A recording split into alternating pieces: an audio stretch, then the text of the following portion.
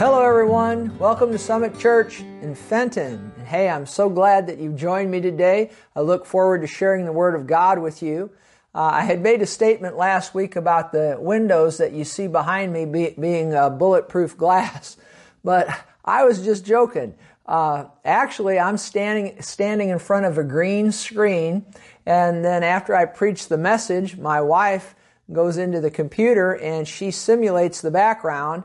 And so that is just a simulated background, and it's really not real. But I was having a little fun with you last week, telling you that the windows were bulletproof glass. But you know, in the time in which we live, you almost need bulletproof glass in your windows. Sad to say, but anyway, so the screen that we'd used over the last many months was just a plain background screen that you've seen me preach in front of, but it looked like I was going to Sears or Target to have my picture taken with that screen. And so my wife came up with a computer program that simulates backgrounds. So you'll be seeing me in front of a lot of different screens as we move on down the road. And I don't know if you can simulate bulletproof glass, so I don't know if... Anyway, it's not a real background. It's simulated, so no bulletproof glass. But anyway, had a little fun with you there last week. Hey, let's get back into the material that we've been talking about. We've been talking about the spirit realm.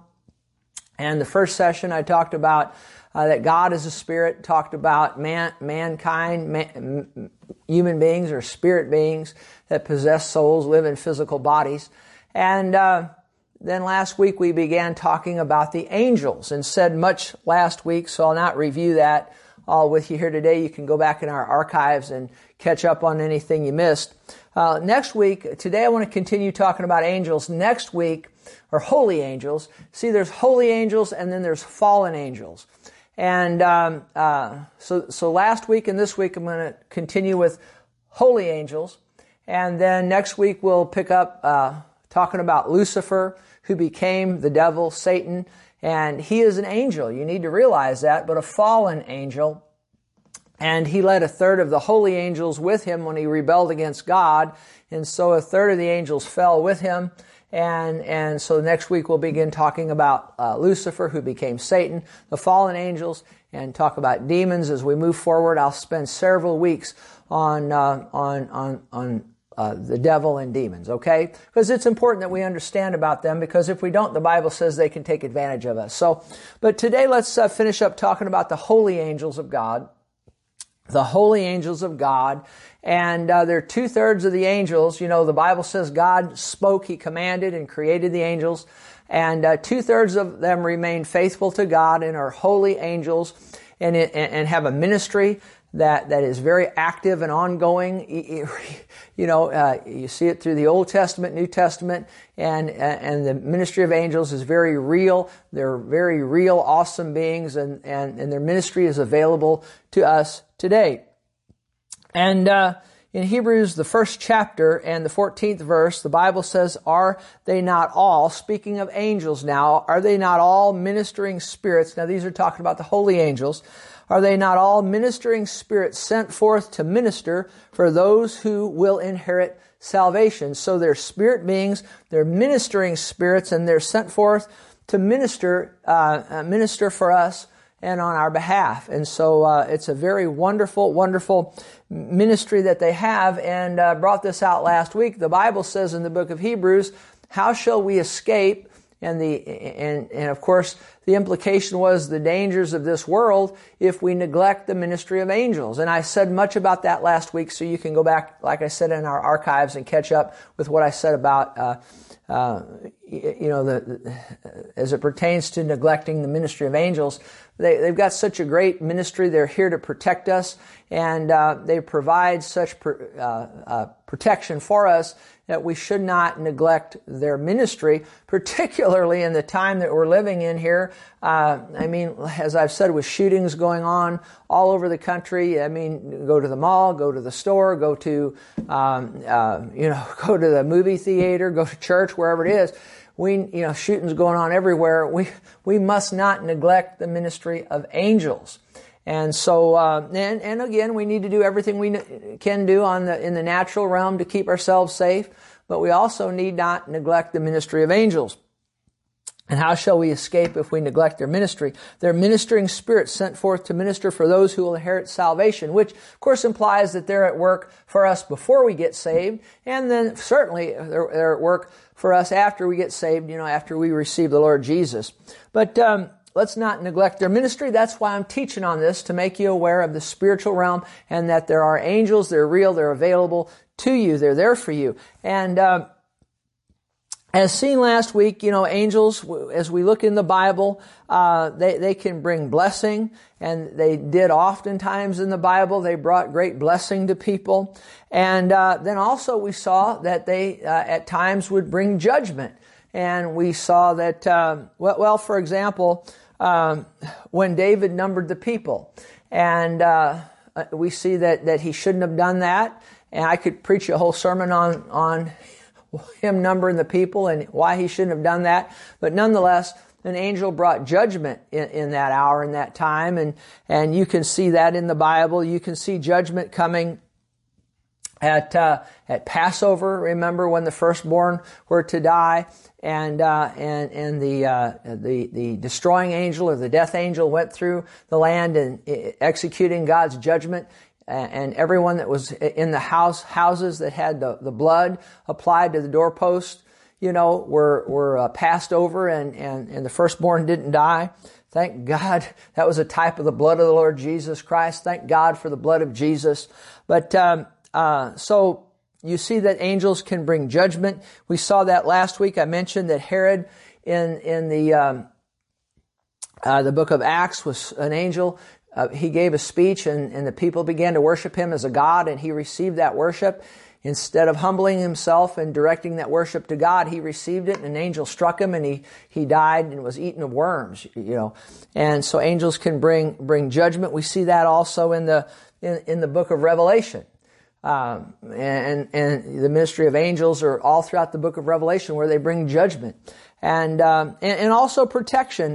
Mentioned this also last week. Sennacherib, remember, he was coming against the people of God, and people of God were in trouble. And Sennacherib, he was the commander of an evil army. And one angel went into Sennacherib's among his soldiers, and in one night, that one angel killed 185,000 of those soldiers. So, angels are mighty beings, and they're there to protect us, to help us, to bless us, minister on our behalf. They also do execute judgment. Noted to you, but it bears repetition, that they can take the form of men. And I guess a good example of that is when those three angels came and met with Abraham. Remember that? And talked to him about several things, but talked to him about the judgment that was going to come on Sodom, and Sodom and Gomorrah. And there were three angels. Two of them, actually, as you study into it, two of them were angels, and the third one was actually the second member of the Trinity.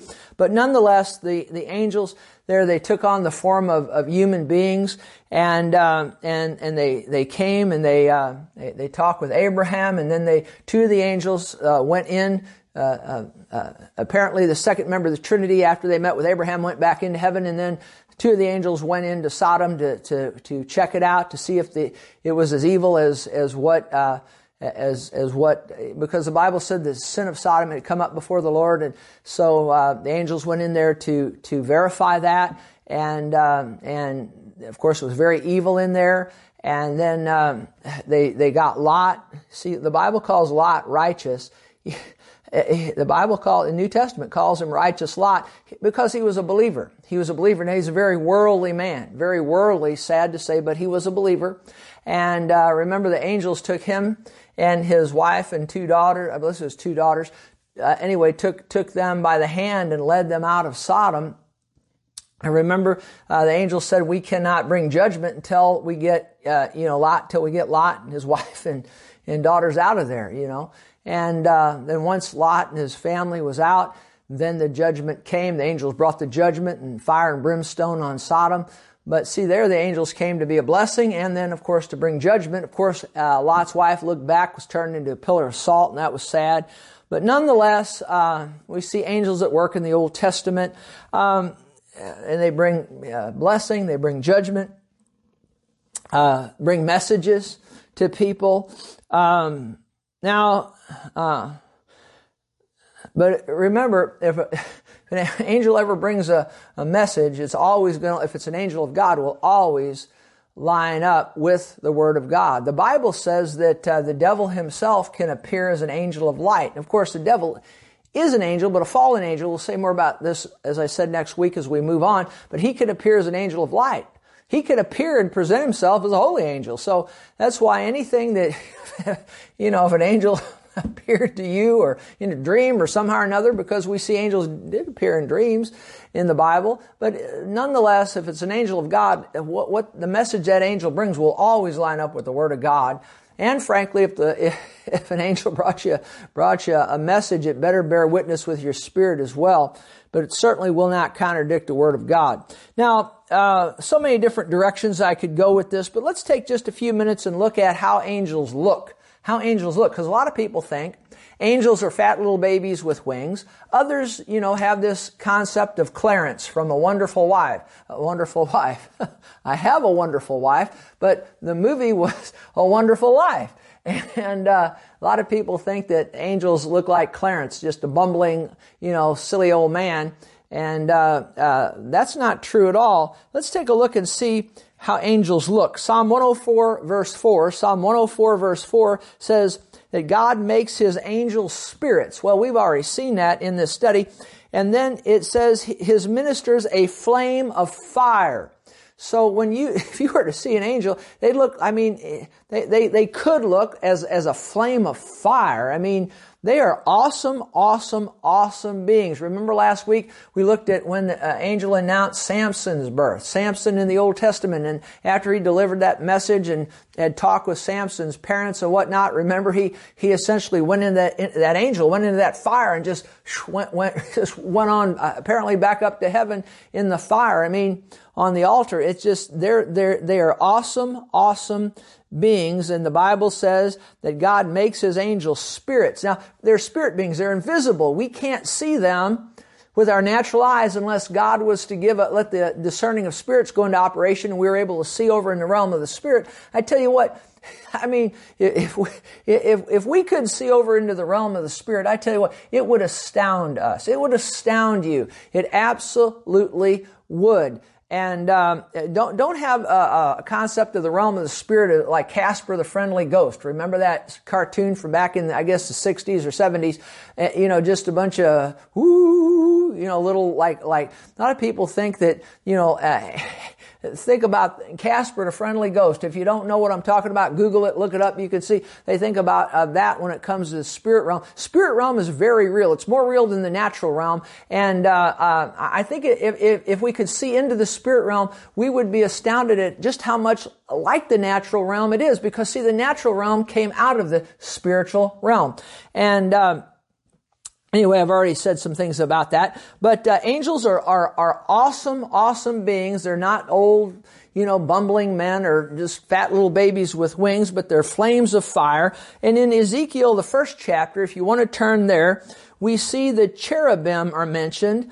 And you got cherubim, you got seraphim, two different kinds of angels. But let's just briefly take a look at cherubim. Now, I don't know that it calls them cherubim here in Ezekiel, the first chapter, but you can turn to the 10th chapter of Ezekiel, and there he calls these angels cherubim. But you first see the cherubim in Genesis, the 3rd chapter, as after Adam and Eve had sinned and they'd fallen, and they were told they had to leave the Garden of Eden, and God set cherubim, to guard the way to the tree of life. So you see cherubim mentioned there, and then you see them here. But let's see how they look. Let's see what they look like. Ezekiel 1 verse 4. Ezekiel says, "Then I looked, and behold, a whirlwind was coming out of the north, a great cloud with raging fire engulfing it, and brightness was all around it, and radiating out of its midst like the color of amber out of the midst of the fire." Apparently, this is the throne of God. And Also from within it came the likeness of 4 living creatures. Now these are the cherubim, and this was their appearance. They had the likeness of a man. Each one had 4 faces, and each one had 4 wings. Their legs were straight, and the soles of their feet were like the soles of calves' feet. Now think about that. They sparkled like the color of burnished bronze. The hands of a man were under their wings on their 4 sides, and each of the 4 had faces and wings. Their wings touched one another. The creatures did not turn when they went, but each one went straight forward. As for the likeness of their faces, each had the face of a man. Each of the 4 had the face of a lion on the right side. Each had the face of an ox on the left side, and each of the 4 had the face of an eagle. Wow, you think about that. Now you think about that.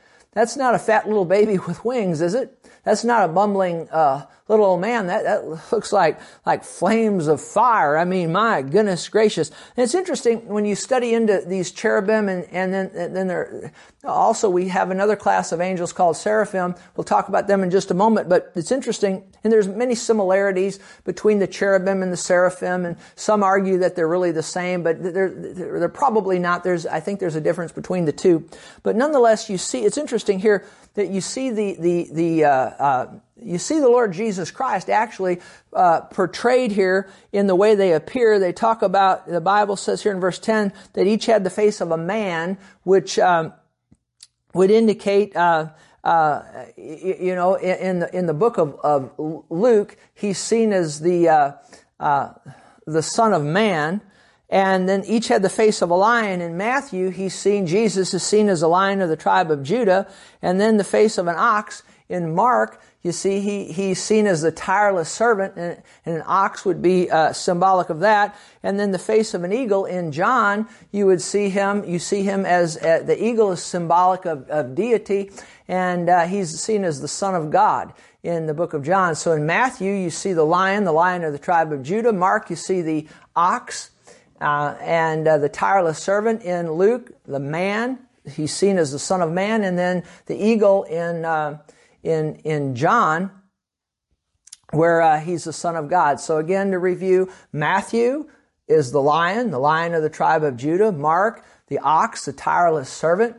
And then it's Matthew, Mark, Luke. Then man, seen as the Son of Man. And then in John, the eagle, he's seen as the Son of God. But these cherubim and the seraphim, actually, they portray the ministry, or the person, the person of the Lord Jesus Christ. So very interesting. And then verse 11, thus were their faces, their wings stretched upward, 2 wings of each one touched one another, and 2 covered their bodies, and each one went straight forward. They went wherever the Spirit wanted to go, and they did not turn when they went. As for the likeness of the living creatures, their appearance was like burning coals of fire. See? Flames of fire.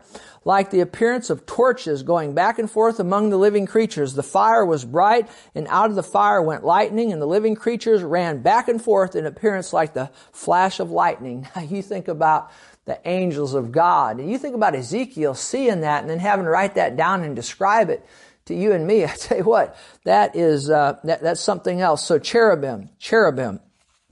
And then and actually the Bible says that Lucifer, who became Satan, he was a cherubim, because the Bible calls him the anointed. He was the anointed cherub. That he was an anointed cherub, but of course when he sinned and iniquity was found in him and he fell, and rebelled against God, he lost that anointing. And but just it's interesting that when you think about the devil, he was he's a fallen cherubim. Very interesting.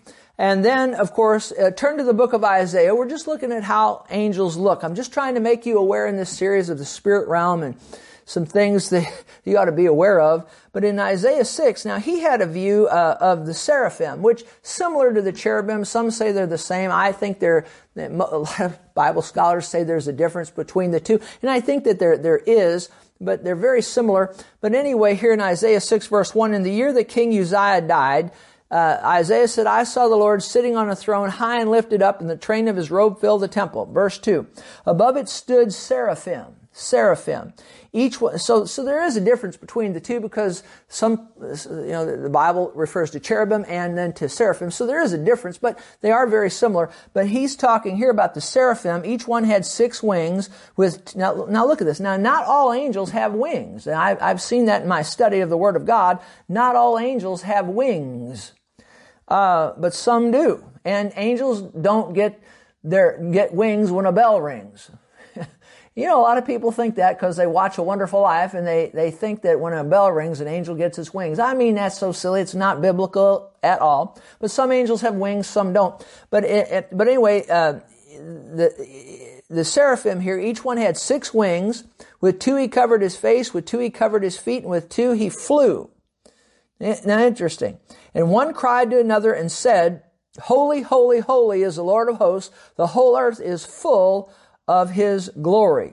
So it's interesting, and it's interesting too that as different men of God throughout the Bible got to see the throne of God, it's interesting they all saw the same thing. As well they should. There's no contradiction. They're seeing the same thing. And it's an awesome thing to see the throne of God. But let's read this again. He says here, I saw the Lord sitting on a throne, high and lifted up. Train of his robe filled the temple, and above the throne of God, stood seraphim, each one 6 wings. 2 he covered his face, 2 he covered his feet, with 2 he flew. And then one cried to another, Holy, holy, holy is the Lord of hosts. I believe one for the Father, one for the Son, and one for the Holy Ghost. Holy, holy, holy. And so we see them here worshiping God and declaring His holiness. And then in Revelation, the 4th chapter, and the 1st verse, John, he says this, After these things I looked, and behold, the door standing open in heaven, and the first voice which I heard was like a trumpet speaking with me, saying, Come up here, and I'll show you things which must take place after this. Immediately I was in the Spirit. Now notice he was in the Spirit. See, there's a natural realm, and then there's a spiritual realm. And he was, he got over in the spirit realm. And he went up to heaven. And, people argue, did God literally take His body to heaven, or did God take His spirit to heaven? He was on his body. I mean, he was on the Isle of Patmos. He was exiled there for the testimony of the Word of God. But, he was in the Spirit on the Lord's day, and he was, taken up into heaven. Now, did his body go also, or was it his spirit? And just his spirit. So different theologians have different views on that. But be that as it may, he was in the Spirit. There's a natural realm and there was a spiritual realm. Remember the Apostle Paul, we said this, I think in our first session, I think it was, maybe it was last week, but that he was caught up to the 3rd heaven. And I explained all that in one of our previous sessions. And he said, whether in the body I could not tell or out of the body. He said, God knows. He couldn't tell. And most theologians think that he was talking about himself when he was caught up, because he talks about a man being caught up into the 3rd heaven. And most theologians believe he was talking about himself, but he couldn't tell whether it was in the body or out of the body. That's how real spiritual things are. You get over in the spirit realm, you can't tell if you're in your body or not. You need to be aware of that. Absolutely the truth. And so anyway, he was in the Spirit on the Lord's day. He was caught up to heaven, and he saw a throne in heaven, and one sat on the throne. Of course, that's God. And verse 6, before the throne, look at verse 6. There was a sea of glass like crystal, and in the midst of the throne and around the throne were 4 living creatures full of eyes in front and in back. Now you think about that. How do angels look? Well, these angels, whether cherubim, seraphim, however you want to argue it, I mean, full of eyes in front and in back. I mean, nobody is going to sneak up on these angels. Absolutely not on this class of angels. Full of eyes, front and in back. Think about it. What angels look like. Certainly that don't look like fat little baby with wings, does it? Or bumbling old man. The first living creature, here it is again, was like a lion, the second like a calf, the third like a man, and the fourth was like a flying eagle. And of course, I already explained that to you. But see, these prophets are seeing the same thing, as well they should. And the 4 living creatures, each having 6 wings, were full of eyes, watch this, were full of eyes around and within. You think about that. And full of eyes. I mean, that's awesome to look at. I mean, these angels are going to be awesome to look at. I mean, you never seen anything like that before. I mean, I know once in a while my wife and I, we go to the St. Louis Zoo and we'll be walking through there and I'll see an animal in there and I didn't know there was such an animal as that, but I tell you what, you get to see these angelic beings. I mean, we never see nothing like that. I mean, some awesome things we're going to see in heaven.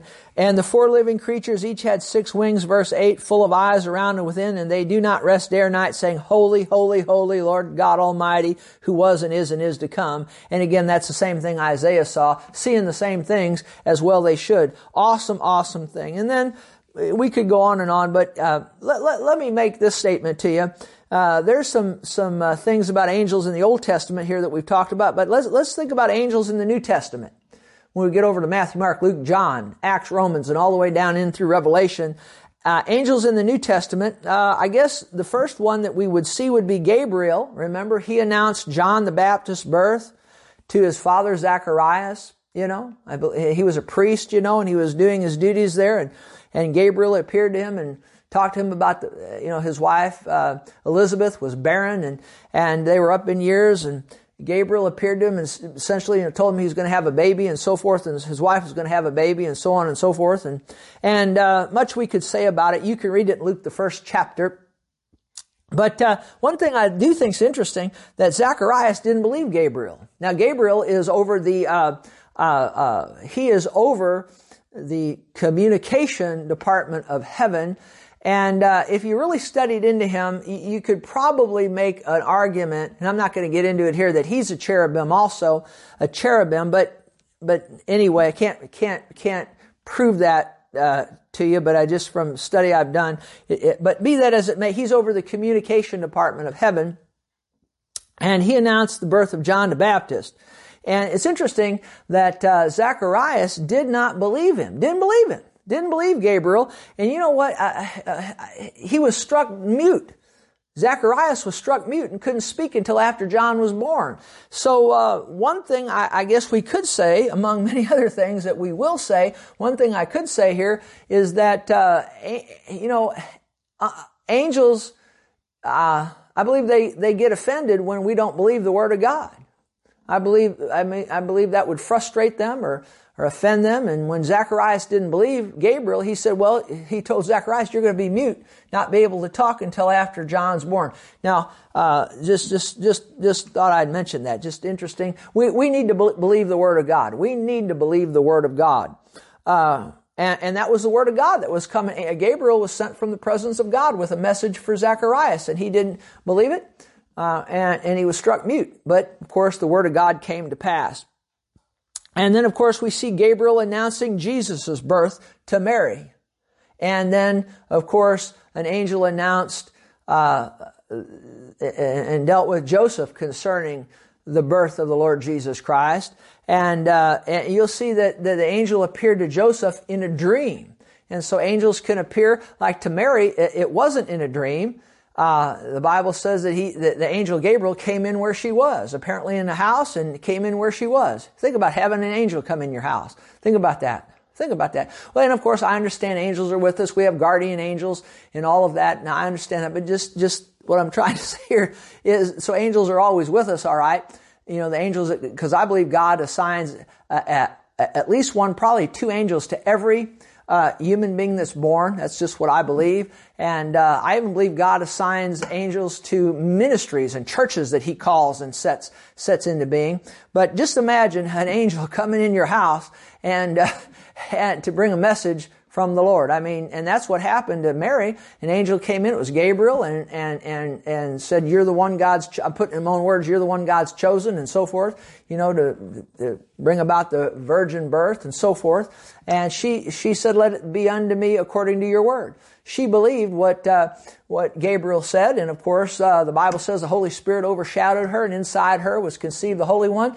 And 9 months later, the second member of the Trinity took on human form, and the Word was made flesh and dwelt among us. Glory to God. But an angel brought the Word of God to her, and she had to receive the Word of God, and she did. And then the Holy Spirit overshadowed her, and then Jesus took on human form, you see. But an angel was active, and you see the ministry of angels in the birth of the Lord. And of course, Joseph. Think about Joseph. He definitely needed a word from God. I mean, when you're essentially engaged to somebody, and she's a virgin, and the next thing you know, she says that she's with child. Joseph needed that ministry of angels. He needed the angel to appear to him and in the dream and bring him the word that this was a for real thing that was going on, that Mary wasn't doing something she shouldn't have been doing. And the ministry of angels was a great help to Joseph, and you can definitely see why he needed the ministry of angels and to hear from God through the angels. Otherwise, the Bible says he was going to put her away privately because he thought that she'd been unfaithful to him. But of course she wasn't, and the angels were of great help to him there.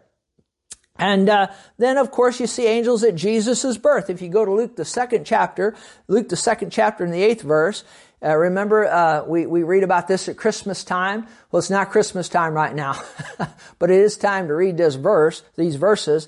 Right now it's in St. Louis, it's about 100 degrees, certainly not Christmas time, but nonetheless, Luke 2 verse 8, now there were in the same country shepherds living out in the fields, keeping watch over their flock by night, and behold, an angel of the Lord.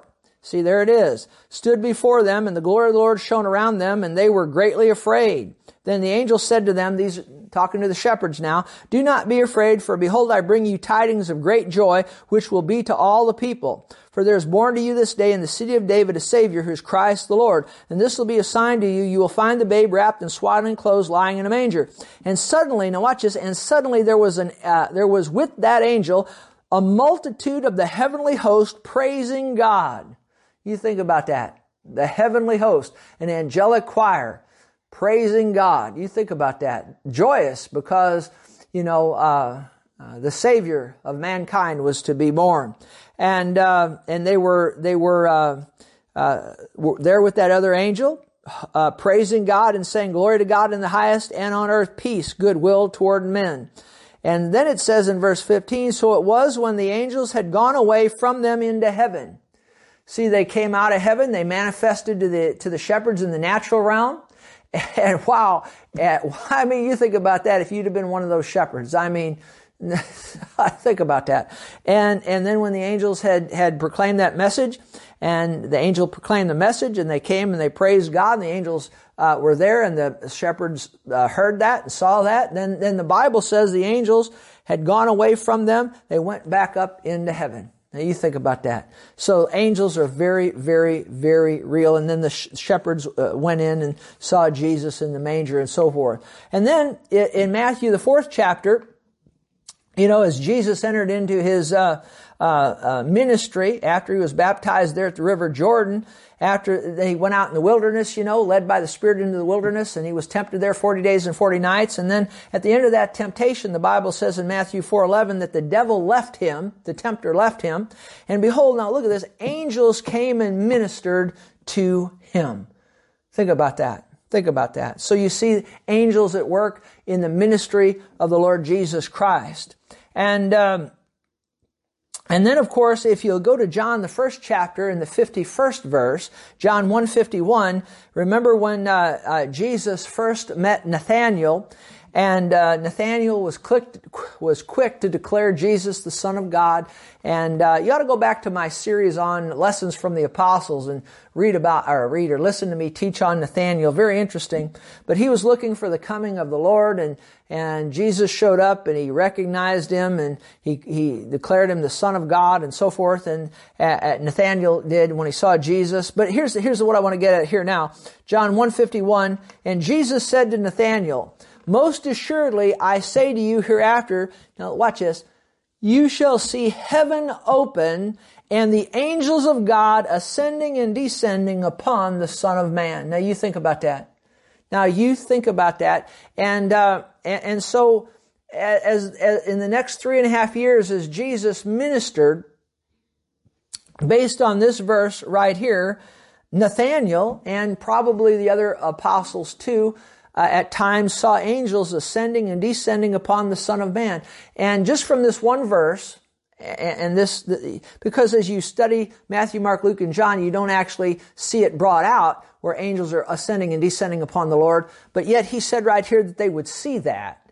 And so based on this verse right here, apparently there's no apparently about it. Jesus said it was going to happen. So it happened, even though the Bible, as you read on, Matthew, Mark, Luke, and John, you don't see where it brings out that actually, where the Bible brings it out that it happened, but we know it happened because Jesus said that it was going to happen. And so you see the ministry of angels in the life and ministry of the Lord Jesus Christ. And, I tell you what, one thing about a healing ministry, Jesus had the greatest healing ministry that this world has ever seen. And one thing I know about a healing ministry is that angels are active in when somebody is called by God and given a healing ministry, the angels of God there's angels, I believe, assigned to that ministry.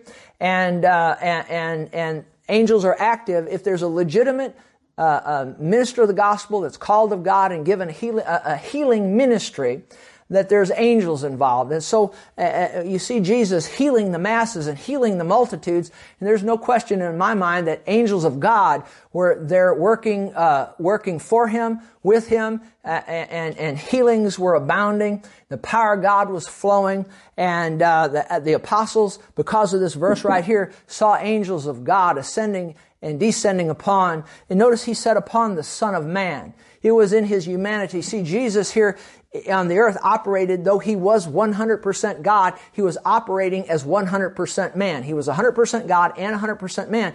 As 100% God, He wouldn't need angels ascending and descending upon Him, but as the Son of Man, He did. And so very interesting, very, very interesting. And then, of course, it's interesting if you look at Matthew, the 26th chapter, just talking about angels, just trying to whet your appetite for the spiritual realm here. But if you look at Matthew, the 26th chapter, when Jesus was arrested in the garden of, there at the Garden of Gethsemane, it's interesting if you look at Matthew 26 verse 53, when, Peter, he took his sword and was trying to protect Jesus, and there was quite a vast army, actually a small army came out to take the Lord Jesus Christ.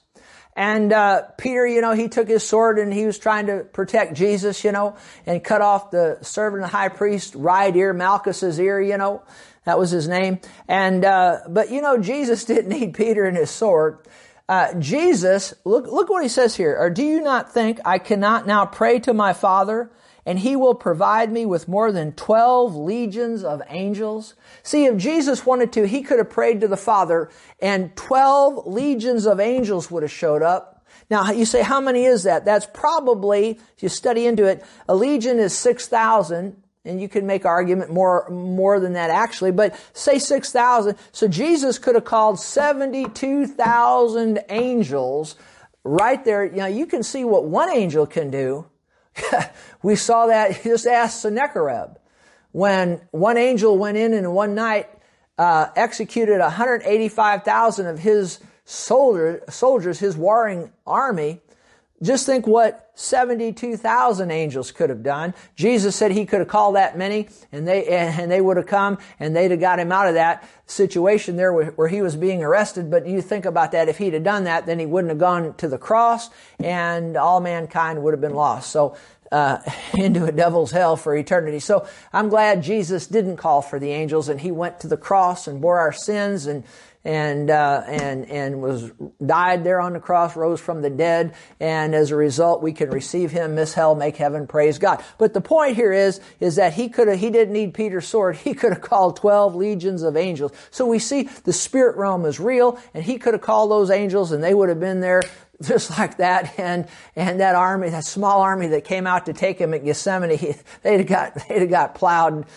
I mean, they'd had a real problem. And by the way, when they said they seek Jesus, and Jesus said, I am, and the Bible says that whole small army went over backwards. Well, the power of God hit them and knocked them flat. Absolutely. Read your Bible, you'll see that. They couldn't have taken Jesus if He didn't want to go. Absolutely. But I'm glad He went, and as a result, He redeemed all mankind. Praise God. But you see the ministry of angels, and then of course you see the ministry of angels at Jesus' resurrection. Look at Matthew, the 28th chapter. After He died, and was buried, and on the third day, He rose from the dead. But watch this, Matthew 28 verse 1, you see angels involved at Jesus' resurrection. Matthew 28 verse 1. Now after the Sabbath, as the first day of the week began to dawn, Mary Magdalene and the other Mary came to see the tomb. This is where Jesus' body was laid, in the tomb of Joseph of Arimathea. And behold, there was a great earthquake, for an angel of the Lord descended from heaven and came and rolled back the stone from the door and sat on it. Wow, you think about that. That was a heavy stone. I mean, because they were concerned, how are we going to move that stone? How are we going to get that stone? I mean, that stone was put there. That tomb was sealed off and it was guarded. And, that was one of the most protected sites that there's ever been, you see. And that was a heavy stone, and it was sealed off, and there was a guard set by the authorities, you see. And, but an angel, the Bible says, descended, from heaven, and there was a great earthquake, and that angel rolled back that stone from the door and then sat on it. His countenance, verse 3, was like lightning, and his clothing as white as snow, and the guards shook for fear of him and became like dead men. So that's not a fat little baby with wings, and that's not a bumbling old man, is it? You think about that. The guards shook for fear. These were seasoned soldiers, and they're guards. And they shook for fear, I guess so. And his countenance like lightning, and so on. And then, in the process of time, the women show up there at the tomb, and the angel said to them, "Don't be afraid, for I know that you seek Jesus who was crucified. He's not here, he's risen." Well, it's not Easter time, but I'm reading it. It's time to read that verse. And come see the place where he lay. And they did. And then now watch this, go quickly and tell his disciples that he's risen from the dead, and indeed he's going before you into Galilee. There you'll see him. Behold, I've told you. So the angel rolled back the stone, but then he also had a word to give to these women. And you see that in the book of Acts, because you see the angels operating in the book of Acts, you see. And I know Philip, in the book of Acts, he was in a revival there in Samaria, and an angel appeared to him and directed him out into the desert to preach to one person, the Ethiopian eunuch. And then, of course, as a result of that, he took the gospel back to Ethiopia, and no doubt many were saved. You see the ministry of angels. Remember Cornelius, that good man. I think it's Acts the 10th chapter. He was praying and so on and so forth, and an angel of God appeared to him and said, "Send for Peter, have him come over here to your house, Cornelius. He'll tell you what you must do." And the implication there was what you must do to be saved. And of course, Peter, eventually he came and preached the gospel, the death, burial, and resurrection of Jesus to Cornelius, and they believed and got saved and filled with the Holy Ghost and water baptized. Isn't that wonderful? But an angel, appeared to Cornelius. So remember when Paul was there on that boat, and they were in that storm, and an angel of God appeared to him and comforted him and brought him some what was good news. Everything's you're going to lose the ship and so on and so forth, but nobody's going to die. And so you see angels at work in the book of Acts. And again, you'll see, talking about angels here, you're going to see angels, an angel active at the rapture of the church. Look, if you would, at 1 Thessalonians 4:16. The Bible, I like this, one of my favorite verses in the Bible. "For the Lord himself shall descend from heaven with a shout." This is talking about the rapture, the catching up of the church, which lay out in front of us. "The Lord himself will descend from heaven with a shout, with the voice of the archangel." See, with the voice of the archangel. Now, who is the archangel? Well, the scripture says in Jude, one chapter there in Jude, the 9th verse, that Michael is referred to as the archangel. And so the Lord's going to descend from heaven sometime in the future. He's going to descend from heaven with a shout. Glory to God. I like shout. I like when the anointing come on people in church and the power of God's present, people start shouting, worshiping God under the anointing. Praise God. But this is going to be some shout right here. My. This is going to be some shout. I mean, I tell you what, heaven, a lot of people think heaven is a quiet place. Heaven's not a quiet place. It's a place of praise. It's a place of worship. There's heavenly choirs going on up there all the time. Redeemed saints praising God. Angels of God praising God. I tell you what, it's not a quiet place at all. It's a busy place. It really is. And people are worshiping God and fellowshipping, and it's just, just much we could say. But the Lord himself will descend from heaven with a shout, with the voice of the archangel, see, and with the trumpet of God. Boy, you hadn't heard a trumpet blow until you hear God blow his trumpet. Oh my goodness. I tell you what, the rapture of the church, when the dead in Christ rise, the dead in Christ will rise first, and so on. And you talk about power. Well, there's going to have to be power to resurrect people from their graves. Well, I tell you what, this shout, the voice of the archangel, and that trumpet blast when God blows on his trumpet. It says a trumpet of God. God's got a trumpet. You haven't heard trumpet play until you hear God blow on that trumpet. Now, you see, a lot of religious people don't know God has a trumpet.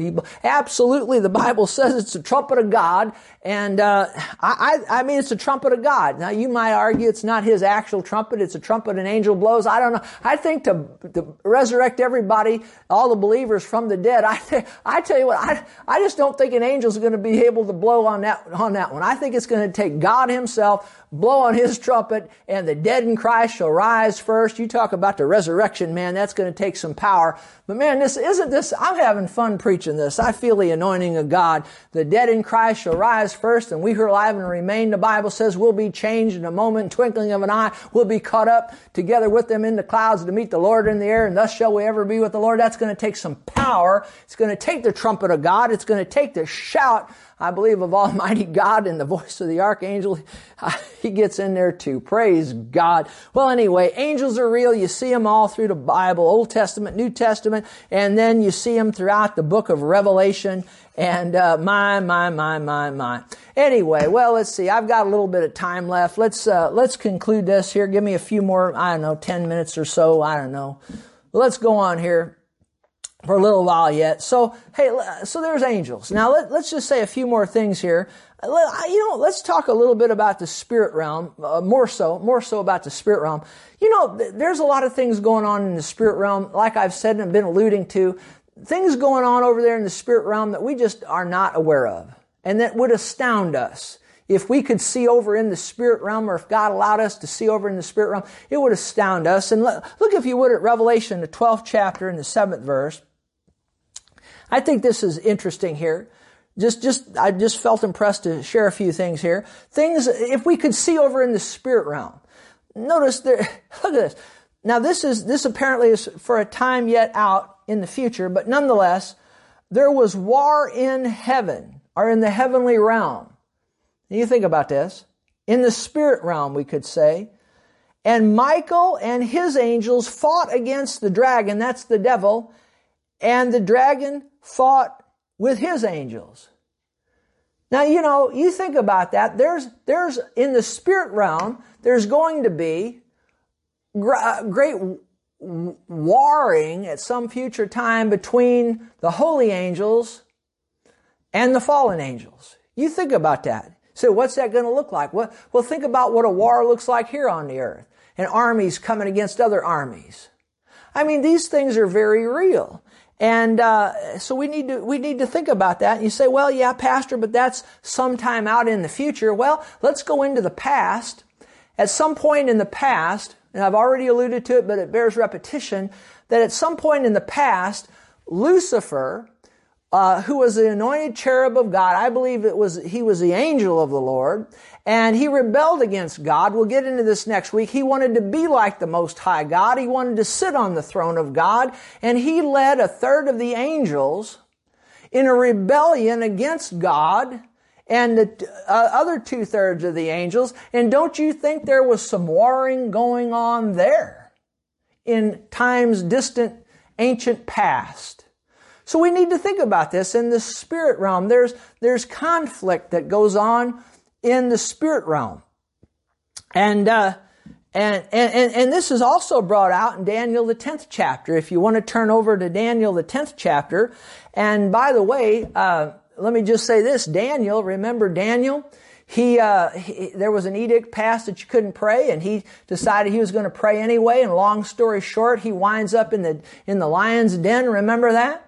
And talking about the ministry of angels. And the Bible, Daniel himself said, Daniel said in the Bible, he said that God sent his angel and stopped the lion's mouth, or shut the lion's mouth.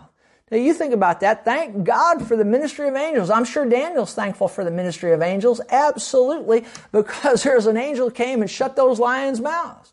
And those were hungry, fierce lions.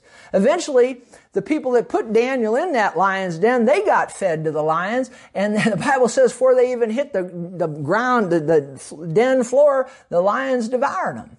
So I tell you what was it that saved Daniel in that lion's den? Well, he was a righteous man. He walked right before God. But the Bible says, Daniel said that God sent his angel and shut the lion's mouth. Praise God forevermore.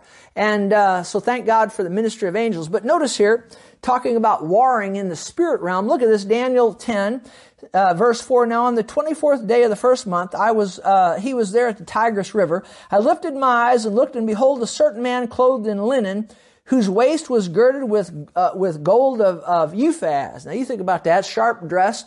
Wow.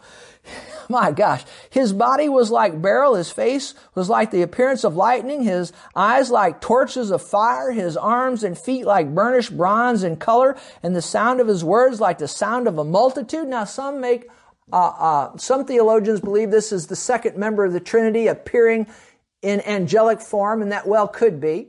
And I said much about that last week, so go back and listen to that message if you missed it.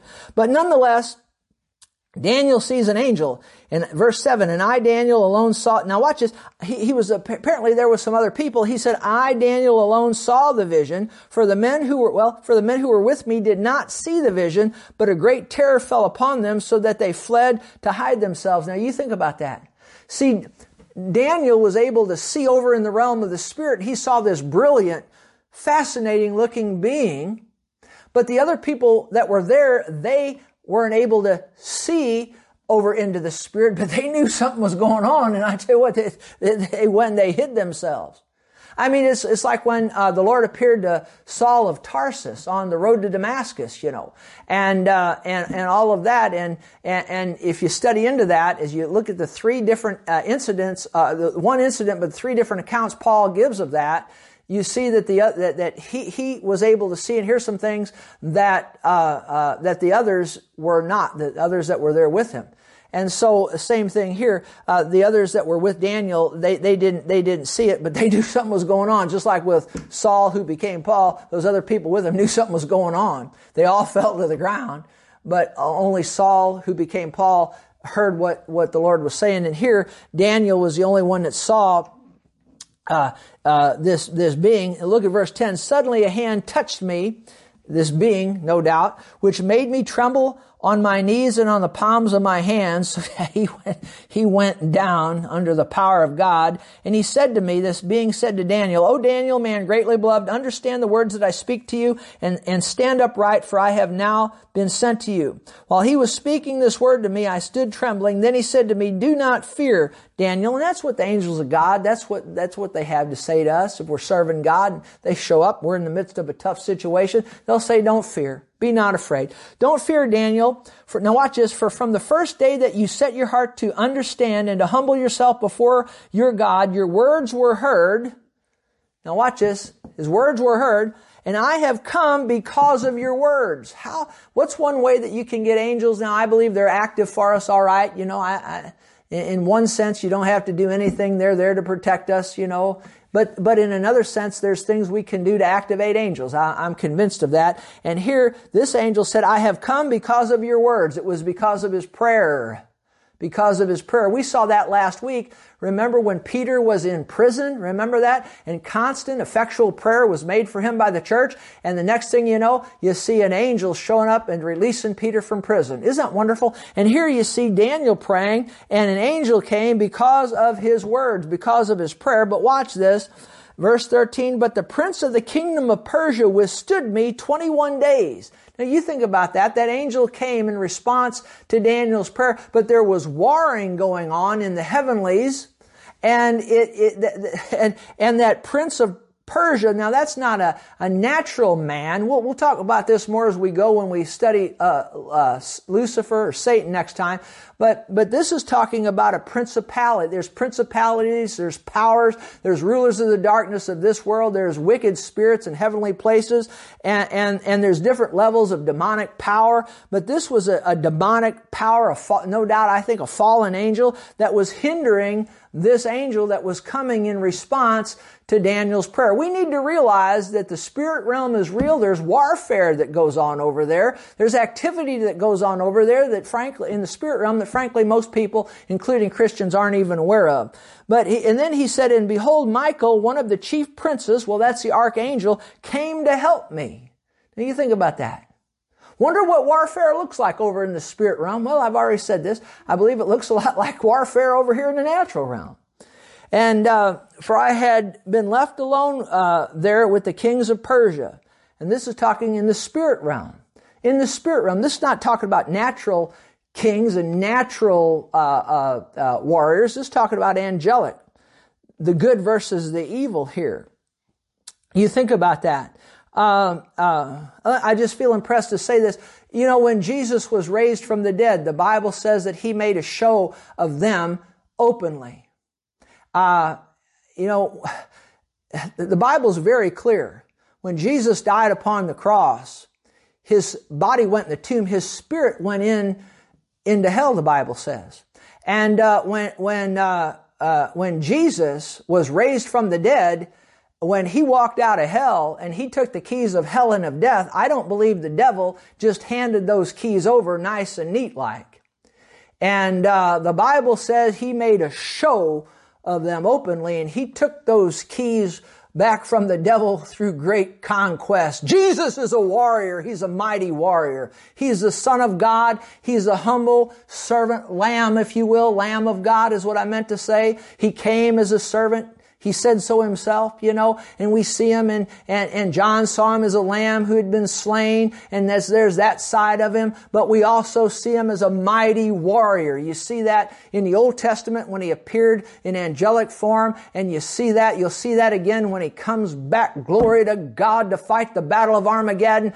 I tell you, He is a warrior. Glory to God. I'm talking about the Lord Jesus Christ. He's the Lion of the tribe of Judah. And He roars. I mean, there's a roar about Him. Glory to God. But He's also very humble and meek and lowly of heart. There's many sides to Jesus, many facets to Him. I heard a minister say one time that he said, I only preach the happy Jesus. I tell you what, I like preaching about the happy Jesus, and I do that a lot. But let me tell you what, there's different, Jesus is a man, yet He's God, man. He's 100% God, 100% man. But as a man, there's many, and even as God, there's many sides to Him and to His personality.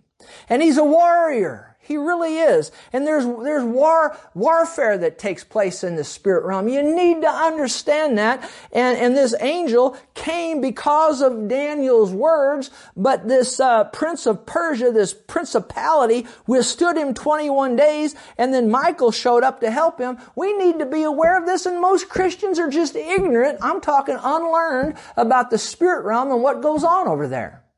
And so I'm just trying to make you aware of it. That's all I'm trying to do. But let me finish this. When Jesus was raised from the dead, there was conquest that went on there. The Bible said that He spoiled principalities and powers. That what that means is He brought the devil to naught. He stripped him of all of his power. Glory to God and authority is what He did. And when He came out of that tomb, He said, all authority in heaven and in earth has been given unto me. But what I'm trying to say is that when Jesus was raised from the dead, there was great conquest that went on in the spirit realm. But most people are ignorant of the spirit realm, and they don't think about that. They can just see the natural side of things, but there is a spiritual side of things.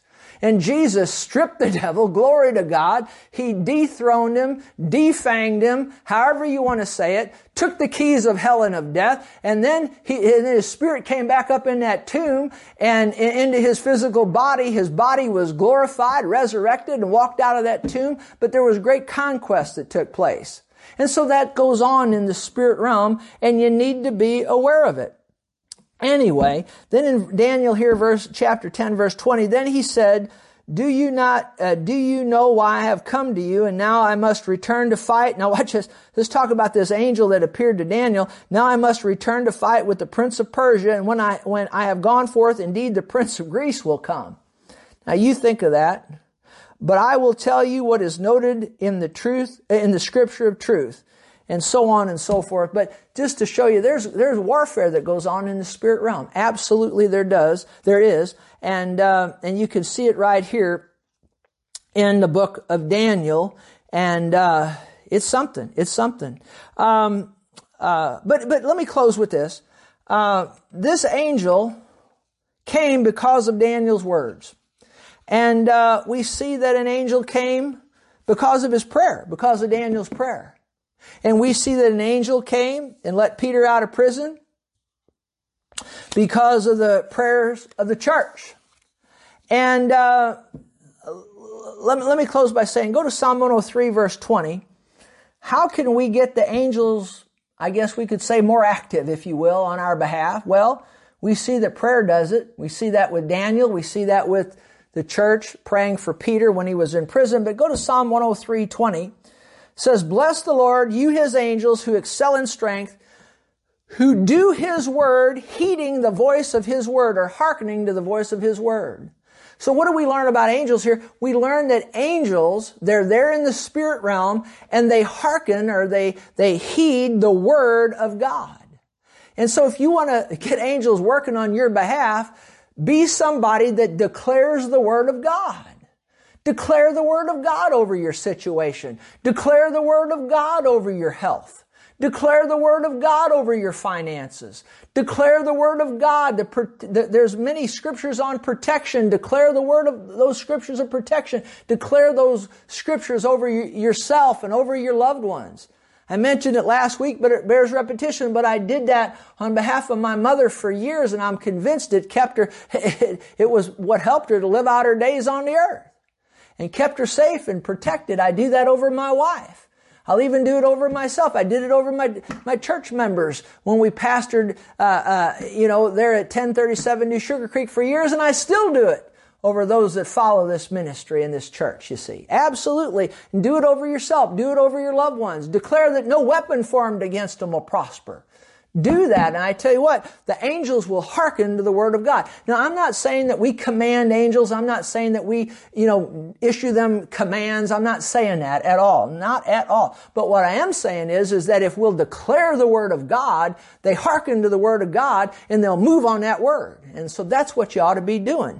And then also too, and I promise I'll close here, but every good minister closes a few times.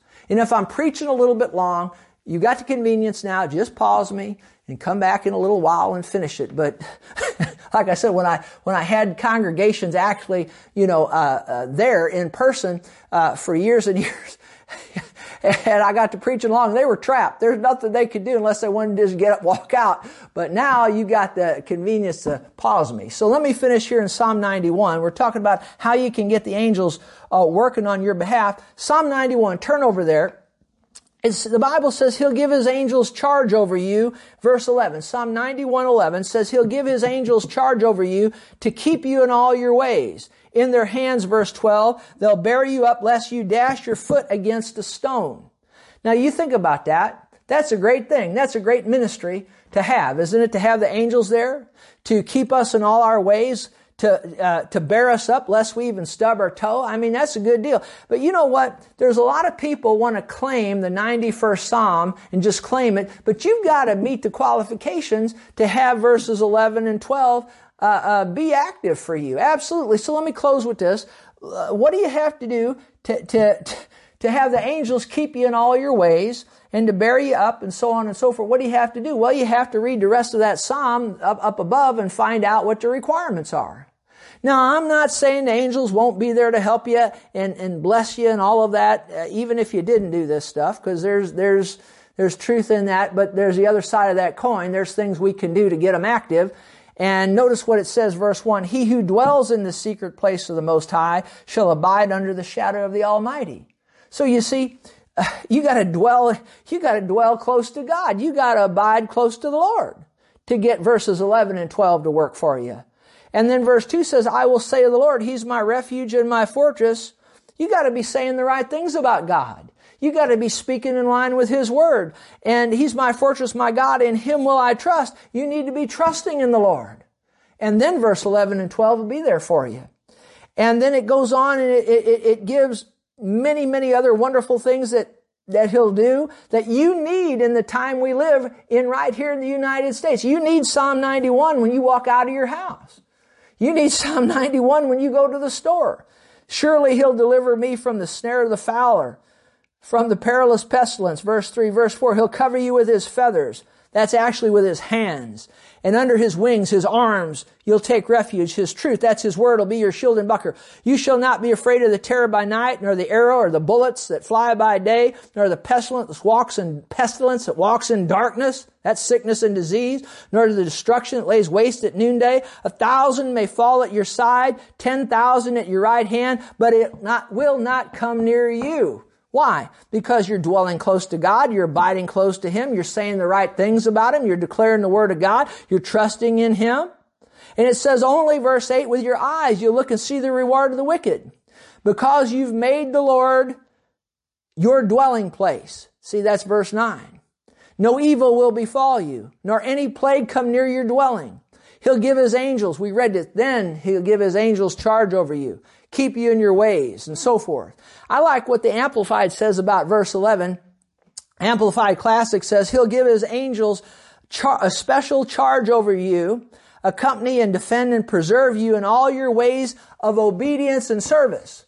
So I tell you what, we need to be obedient to God and serve Him, and then the angels will be there to take charge over us and to keep us in all our ways.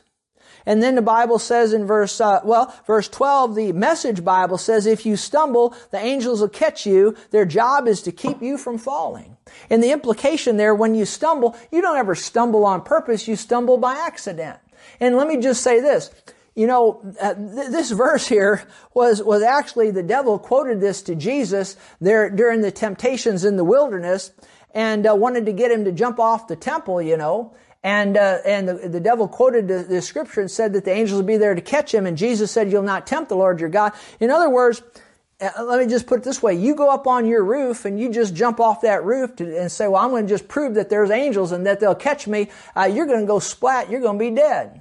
But if you're up there shingling your roof or doing something else like that, you have to go up there to clean the gutters or whatever, and you slip and fall, I believe then you stumble, I believe then the angels will be right there to help you. I do, but you know, you probably ought to use your brain. If you don't feel comfortable up there, you know, get a gutter company to clean your roof. Okay? Use your brain. But I'm just saying the angels are there to protect and to help us. They really are. But not if we're going to go do silly things. And so, anyway, I think you get it. But nonetheless, and then I've already gone this far, let me finish. You'll tread upon the lion and the cobra, the young lion and the serpent you'll trample underfoot. That's demonic power there. See, that we'll have authority over. And then verse 14, because He's set His love upon me, upon God, because He has known my name. See, if we'll know the name of the Lord, if we'll use the name of the Lord, if we'll set our love upon the Lord, then those angels will be there. Now, I'm not saying they wouldn't be there anyway, but you understand what I'm trying to get across. There's things we can do to have the angels active on our behalf. And He'll call upon me. I'll answer Him. I'll be with him in trouble. You in trouble today? Call on the Lord. And He may send an angel or angels to help you. Praise God. I'll deliver him and honor him with long life. You want God to honor you? Serve Him. And then with long life, I'll satisfy him. That's a good deal. And show him my salvation. And remember, we talked about that there is a salvation. It's not a salvation from hell, but it's a protection, a salvation, a protection that the angels provide. And how shall we escape, the book of Hebrews said, if we neglect so great a salvation? And if we'll do these things in Psalm 91, like dwell close to the Lord, abide close to Him, trust in Him, and so on and so forth. As we've said, obey Him, serve Him, and all of that, speak the Word of God and so forth, then the angels will be there and we'll escape because we haven't neglected the salvation, the protection that they provide. Well, praise God. Might have went a little long, but I tell you what, the Word of God's good. Hope you got something out of it. And we will pick up here next week, and I'll be talking about Lucifer and how he became Satan and how he drew a third of the angels, and then we'll get into demons and we'll talk about more warfare in the spirit realm, and it'll be interesting. So we'll see you next time. Hey, if you're out there and you don't know Jesus, repent of your sins. Receive Jesus as your Savior. The Bible says whoever calls on the name of the Lord will be saved. And call on the name of Jesus. He'll come into your life.